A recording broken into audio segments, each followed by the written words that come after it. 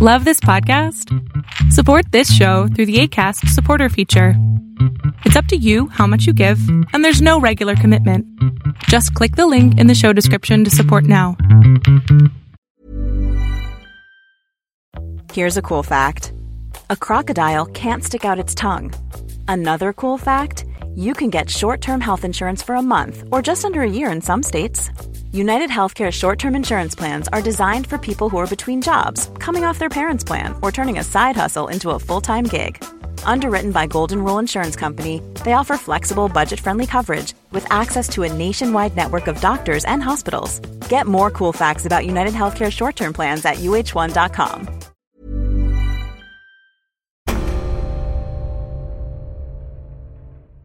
Some of them got killed or injured. I saw them and they had key in their neck and the spoon in their pocket.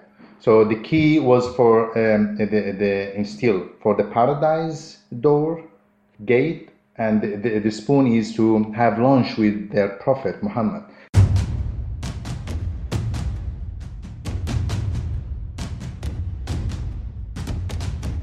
You're listening to War College, a weekly podcast that brings you the stories from behind the front lines.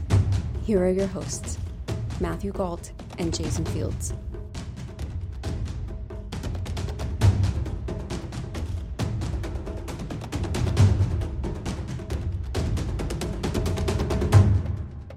Hello and welcome to War College. I'm Jason Fields. And I'm Matthew Gault.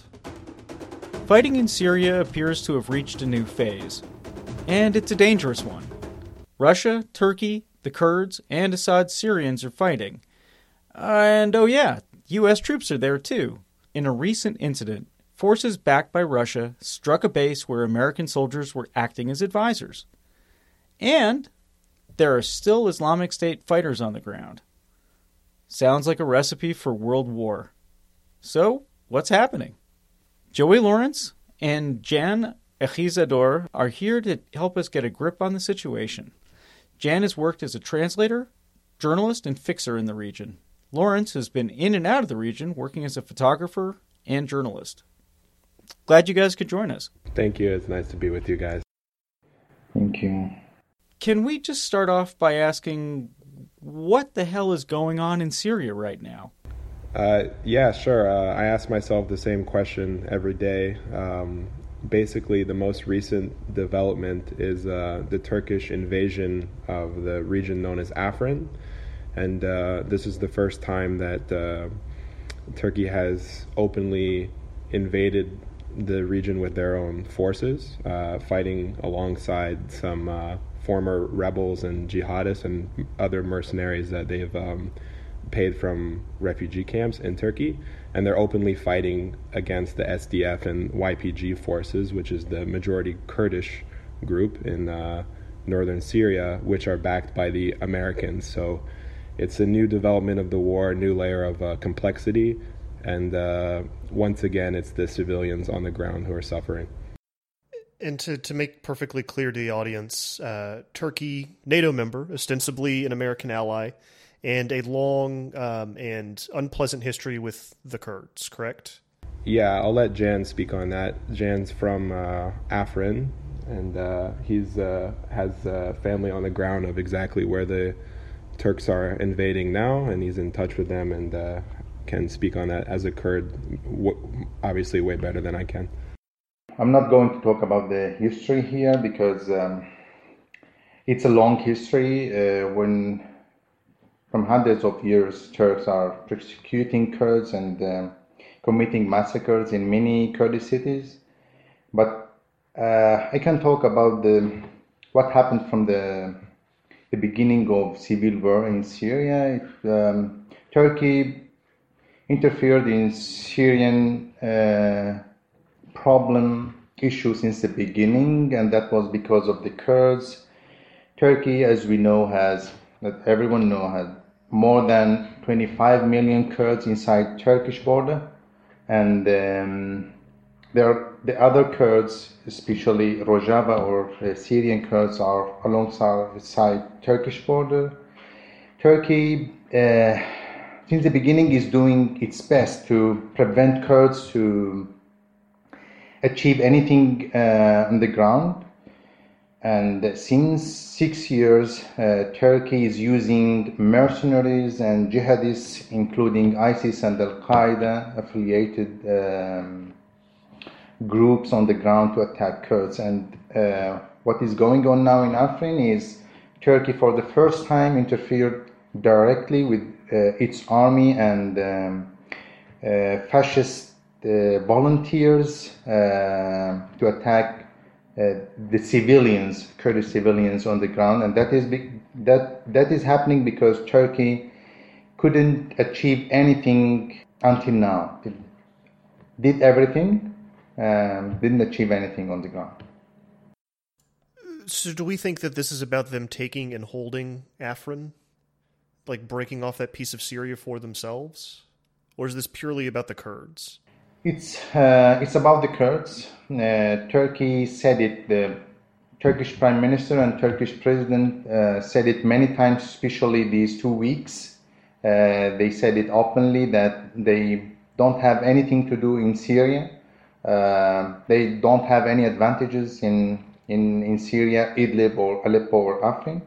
And the thing that they are doing now is to stop Kurds to achieve their goals in the region. They said it openly. Yeah, I think in the beginning of the war, Turkey had two main goals inside Syria. The first would probably be regime change and supporting the rebels to overthrow the Assad regime.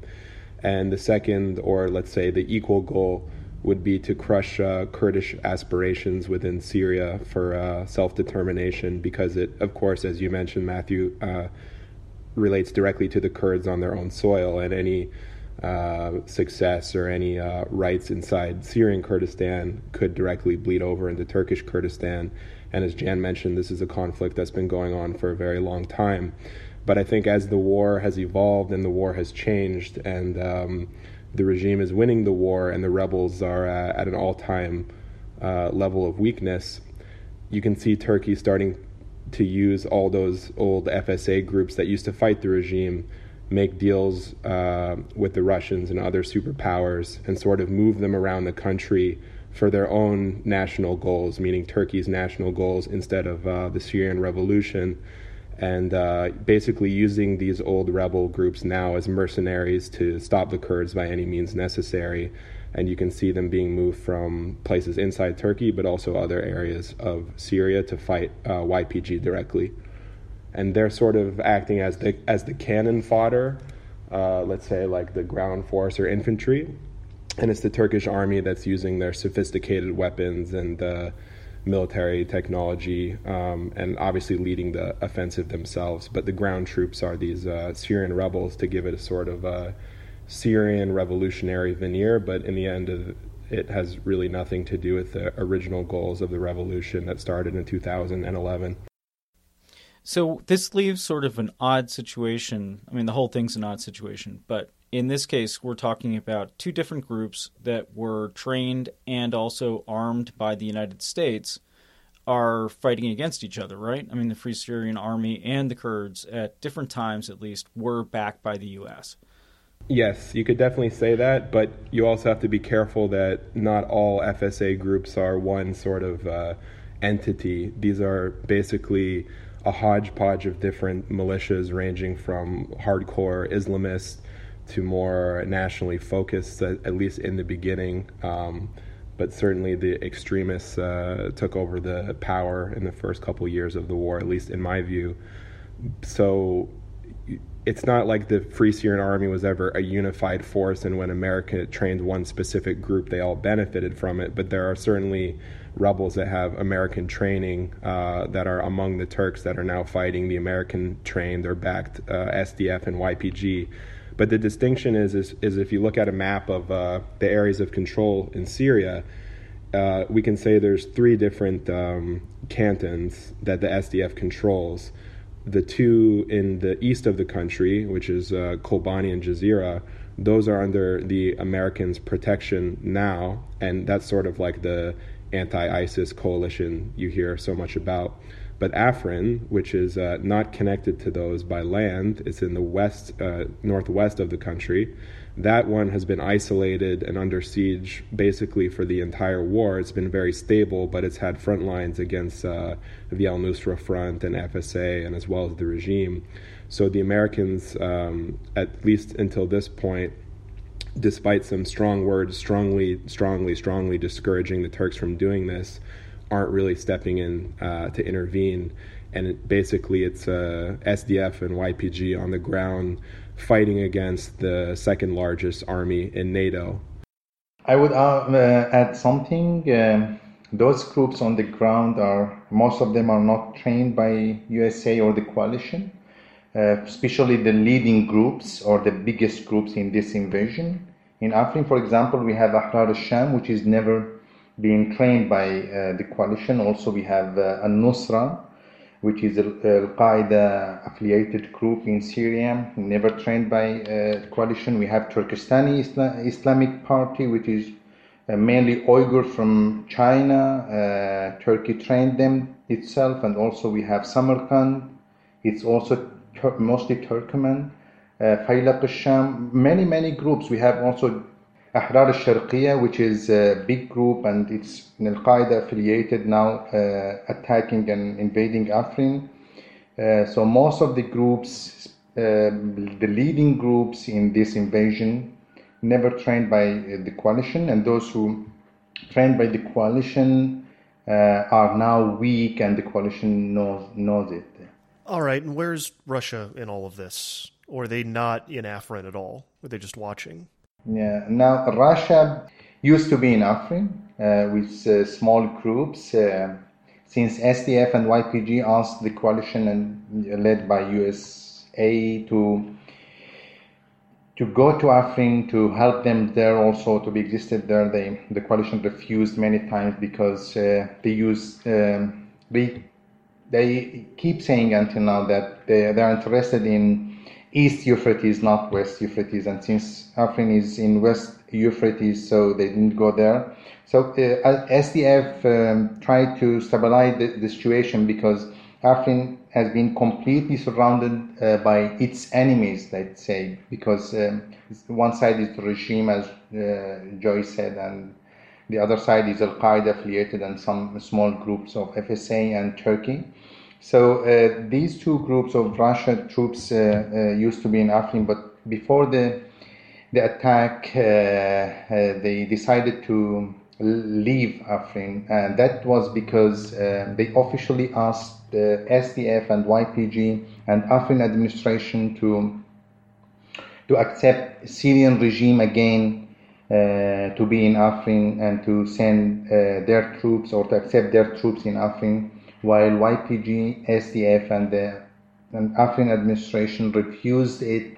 So Russia wanted to bring Afrin into Syrian control or the regime control again, and SDF refused that. So Russia withdrew from the region, and until now is, unfortunately, let's say, all most of the powers watching Afrin, watching what is going on, watching that civilians being killed every day. And this is part of the politics in the region.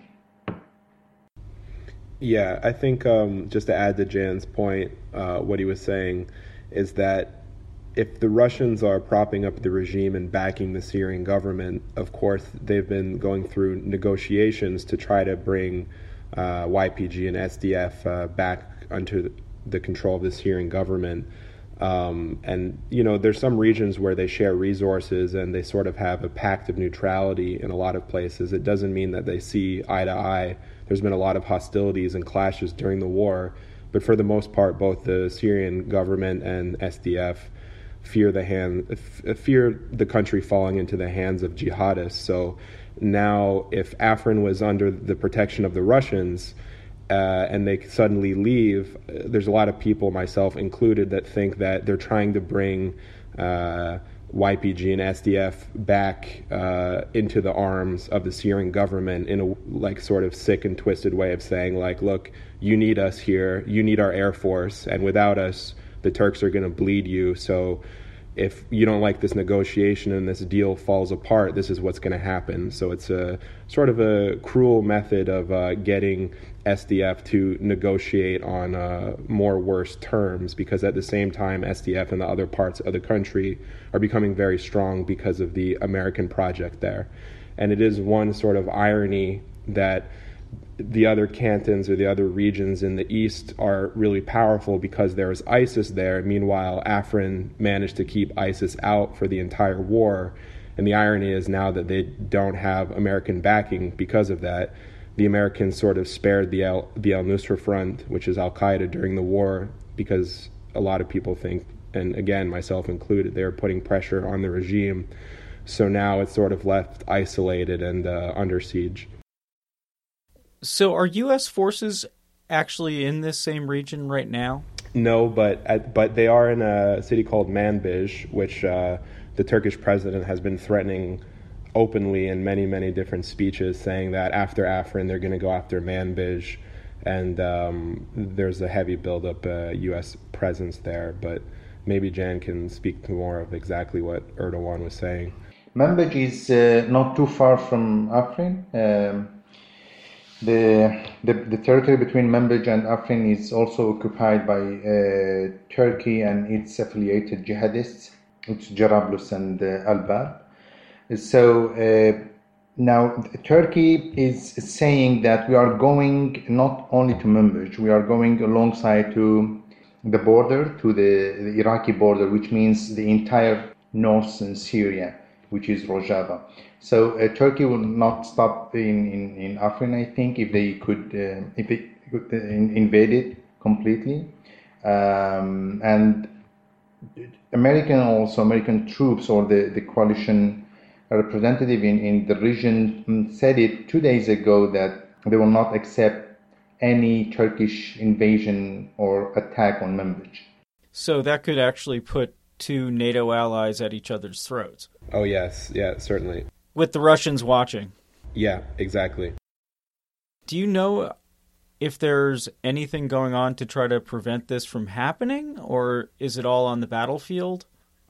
Actually, now the focus is on Afrin. If Turkey succeeds in invading Afrin and massacring people there with all what is happening and the world is silent on the other side, maybe they will go to Manbij and other places also, and there maybe will be clashes also all over Syria, and the problem will be bigger in Syria because it will be more complex. Because now in Afrin, the Turkey openly uses jihadists, former ISIS members, Al-Qaeda, to kill people, to destroy the houses. For example, now nobody is talking about what is going in Afrin. Turkey is bombing and shelling all the facilities on the ground. They are shelling and bombing bakeries, schools, water stations, power stations, everything on the ground, and buildings, civilians' houses. So if it goes like this, I think Turkey will go to other places also. Yeah, and a lot of the American statements coming out, you can see what they're trying to do is make a distinction between Afrin SDF and the SDF that they support. And they're saying, we don't have any operations there because it doesn't relate to the fight against ISIS. The way they rationalize their presence inside of Syria, of course, is under counterterrorism, fighting ISIS. But if you actually look at what's actually happening, is those SDF recruits that are in the other cantons, in the other region, they're just taking a regime road from one area of control to the other and fighting Turkey there. So for the Americans to say that, this force has nothing to do with the people that we trained is not really helpful to any side, really. How united are the Kurds right now? I think from my perspective of looking at things, my own perspective is that even Kurds who weren't pro-YPG or pro this revolutionary ideology, maybe they were skeptical before or supported other political groups. Afrin has sort of been a rallying call, I think, for a lot of Kurds, and I've seen a lot of friends of mine become increasingly like nationalistic and pro-Kurd because they see this sort of Turkish invasion as a reiteration of what's happened through history. So although even Kurds might not support the political party in power there, they see this incursion as directly against Kurds as people. And it's very similar to what we saw in Kobani at the end of 2014, when sort of all Kurds were sort of united under a common battle against a common enemy, let's say. I think that's what's happening in Afrin. But of course, the Iraqi Kurds, and there's a lot of different political movements across Kurdistan. But in Syrian Kurdistan, especially Afrin, it was very much under sort of Abdullah Öcalan thought way before the war. I mean, maybe Jan can talk about it because he grew up there, but Afrin Canton has been like this, not as a cause and effect from the Syrian war, but actually way before that. So I think there's a lot of mobilization of civilians, of village guards, protesters, and as well as the YPG and SDF armies themselves fighting. Öcalan, if I'm remembering right, he led a group of people who are socialists, right? I mean, not religious, very secular, in fact. Am I remembering that correctly? Yeah, Öcalan thought is nowadays, let's say, because now Öcalan thought is mainly based on democratic confederalism, which is based on women's rights, ecology, and let's say democratic socialism, something like that, if it is correct in English.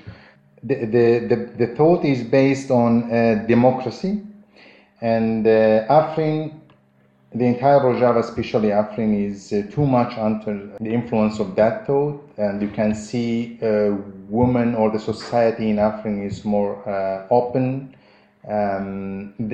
You can't find any religious parties, political parties or groups or associations in Afrin. This is because of that thought. People are very secular there. And this is actually, you can see in the videos released by the jihadists who are attacking Afrin. They are saying we are attacking and we are going to kill the pigs and unbelievers in Afrin, the Kurds there, because they are unbelievers, they are pigs, they are drinking, they drink alcohol, etc. All this stuff. So yes, the thought, as I said, is based on women's rights, ecology, and democracy.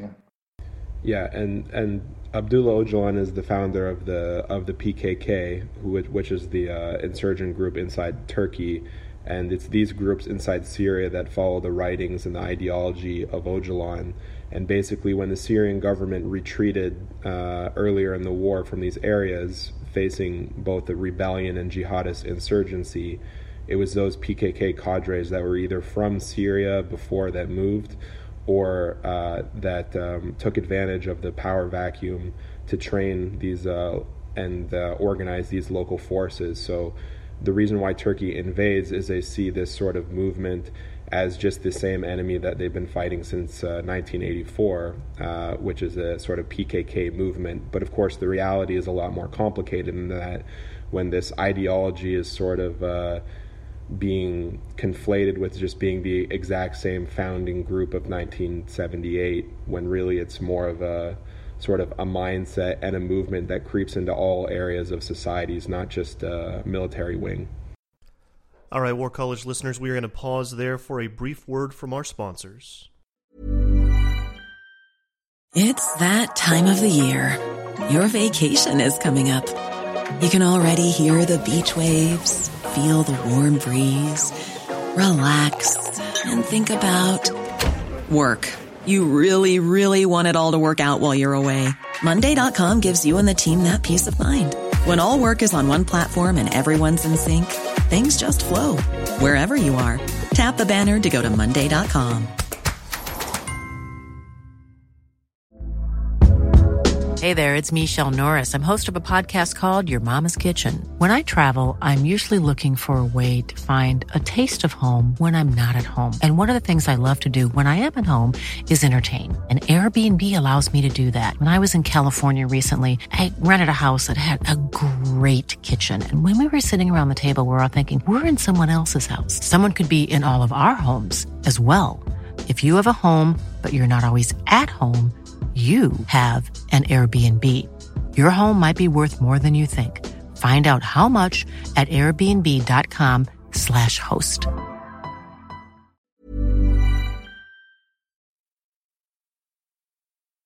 Welcome back. You are listening to War College. I am Matthew Gault. I'm here with Jason Fields, and we are talking about Turkey's recent incursion into Syria.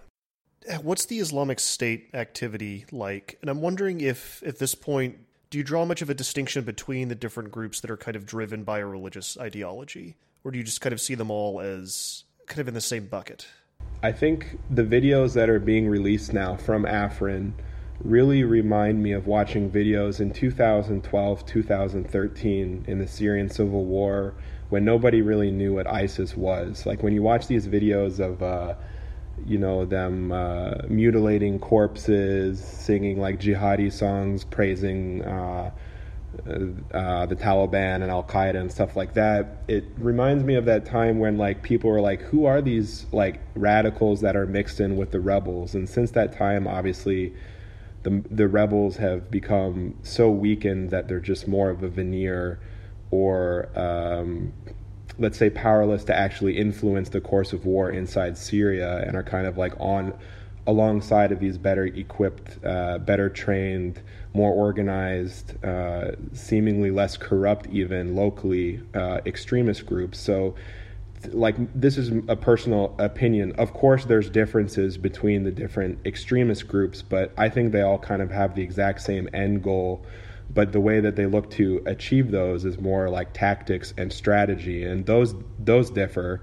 But in terms of the ideology and what they hope to achieve, when I look at these videos and what's going on, to me it looks honestly no different from ISIS, but maybe under a different control of a different leader who has a similar mind.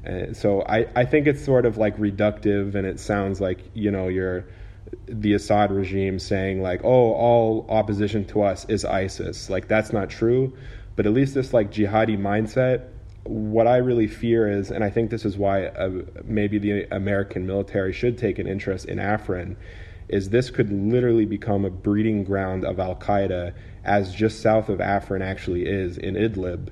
Even Brett McGurk, who is the presidential advisor to the coalition against ISIS, admitted that Idlib province, which is under the Turkish protectorate now, is a breeding ground for Al-Qaeda. So to me, there's honestly not much difference, and we shouldn't really be obsessed with like this fancy name that, ISIS happened to release, more flashy and better videos than the other groups. Really, in the Syrian war, there's dozens of groups that have the exact same ideology as ISIS, and a lot of them are fighting in Afrin right now.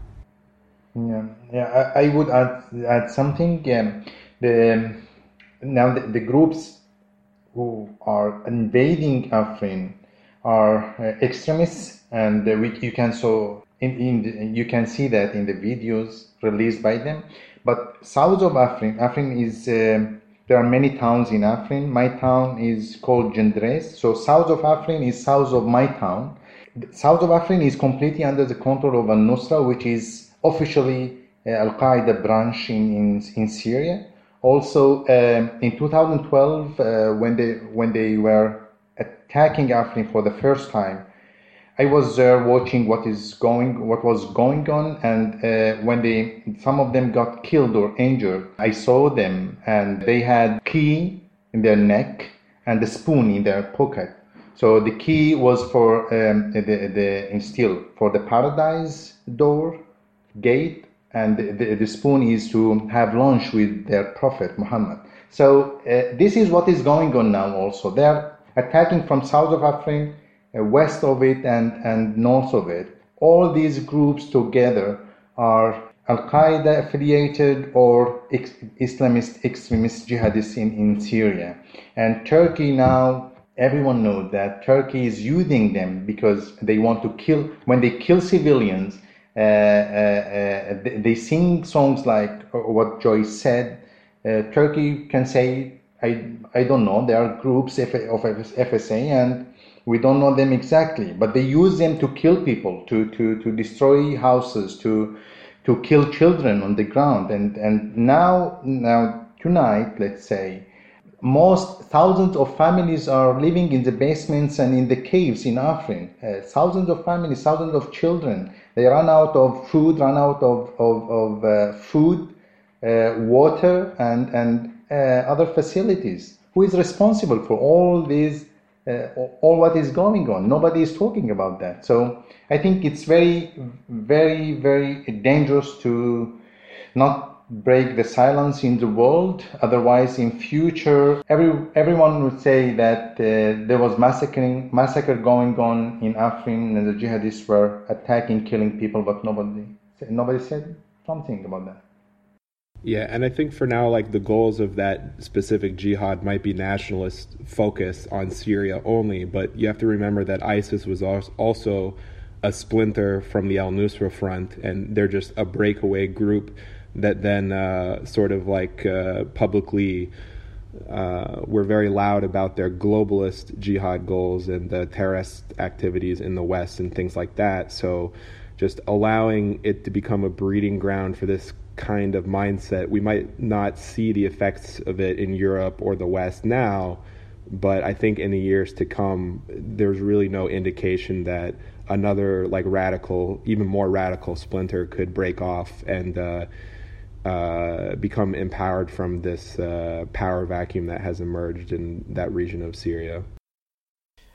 Well, thank you guys for taking us through that. It sounds like a really complex situation, and it sounds terrible.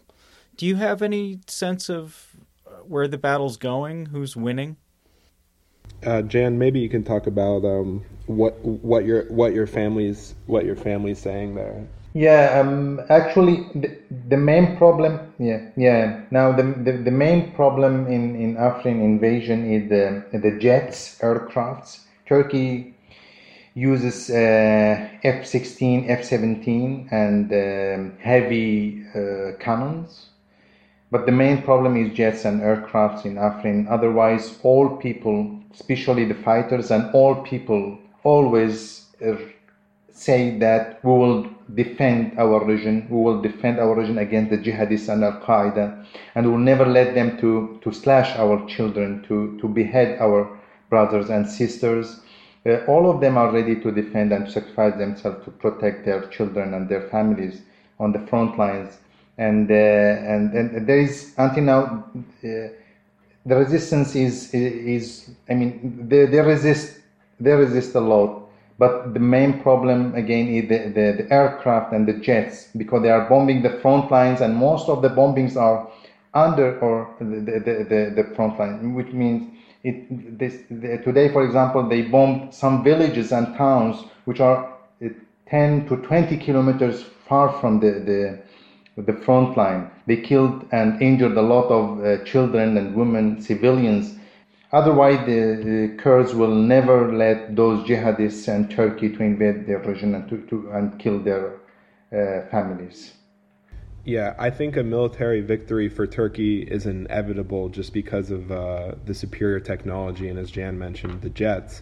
But the thing is what a lot of people are asking themselves is, does Turkey really want to occupy Afrin? And even if they took control of the major city centers, which I think they eventually could, I mean, these are people fighting with stockpiles of anti-tank weapons and AK-47s against, like I said, the second most powerful NATO army.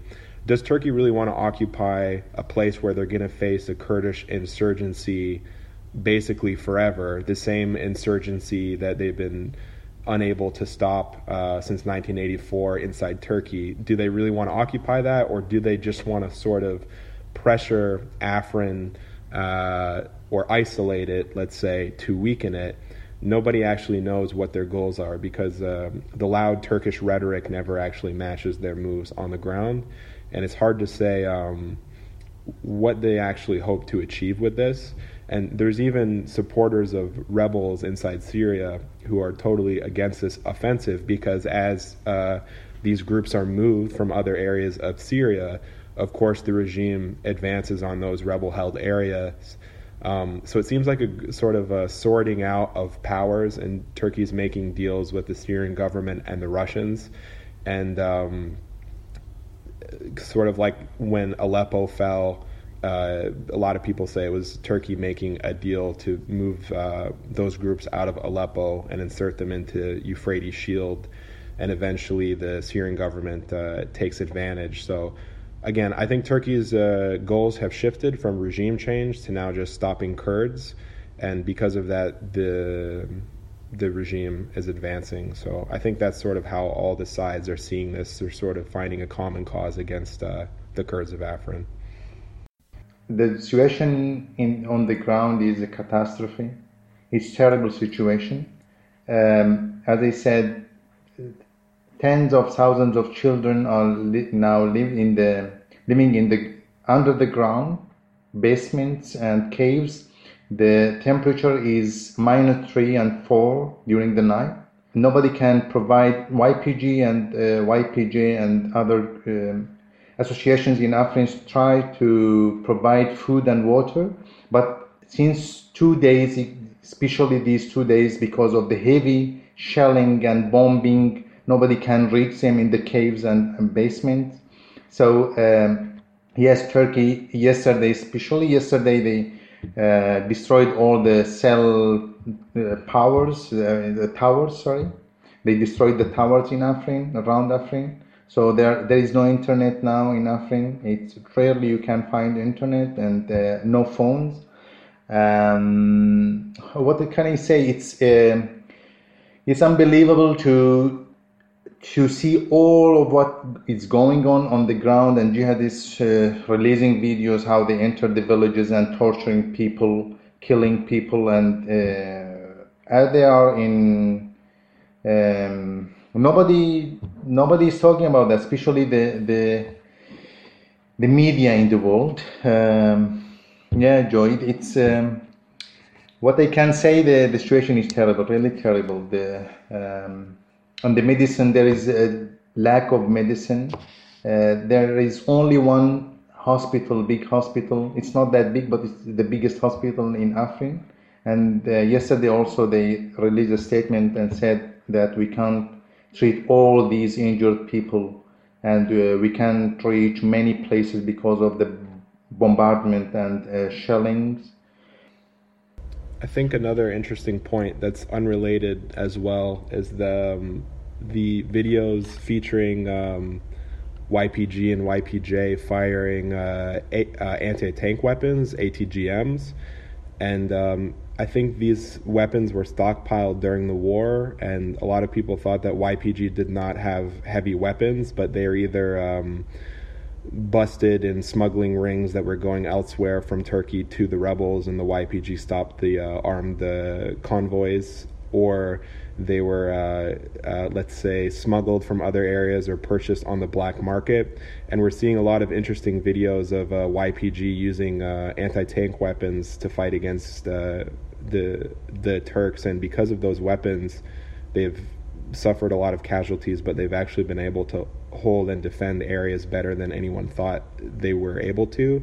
And it's a mystery if there'll be some nations, let's say superpowers, that have an interest in leaking SDF or YPG heavy weapons to sort of bleed the Turks in Afrin Canton, and if anyone will step in and sort of see that as a convenient bloody mess to further their own goals. Yeah, that's another irony is on Twitter and stuff, people are saying, look at YPG using American heavy weapons against Turkey. Meanwhile, those are the weapons that Turkey sent to the rebels. So the whole war is very, very confusing and hard to understand, but at least that's what's happening now. Yeah, I think that's this conflict in a nutshell. Thank you again both for coming on. Really appreciate it. Yeah, my pleasure. My pleasure. Thanks for having us. Thank you. My pleasure. Thank you. Thank you.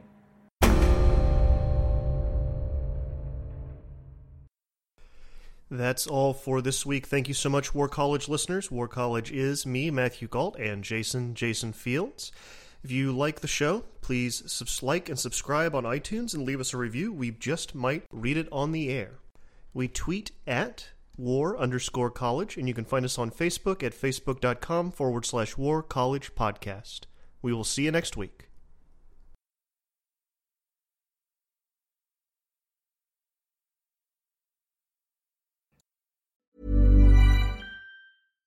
When you make decisions for your company, you look for the no-brainers. And if you have a lot of mailing to do, Stamps.com is the ultimate no-brainer. It streamlines your processes to make your business more efficient, which makes you less busy. Mail checks, invoices, legal documents, and everything you need to keep your business running with Stamps.com. Seamlessly connect with every major marketplace and shopping cart. Schedule package pickups and see your cheapest and fastest shipping options from different carriers, with rates up to 89% off USPS and UPS rates. And with the Stamps.com mobile app, you can take care of mailing and shipping wherever you are. Make the same no-brainer decision as over 1 million other businesses with Stamps.com. Sign up with code PROGRAM for a 4-week trial, plus free postage and a free digital scale. No long-term commitments or contracts. That's Stamps.com. Code PROGRAM.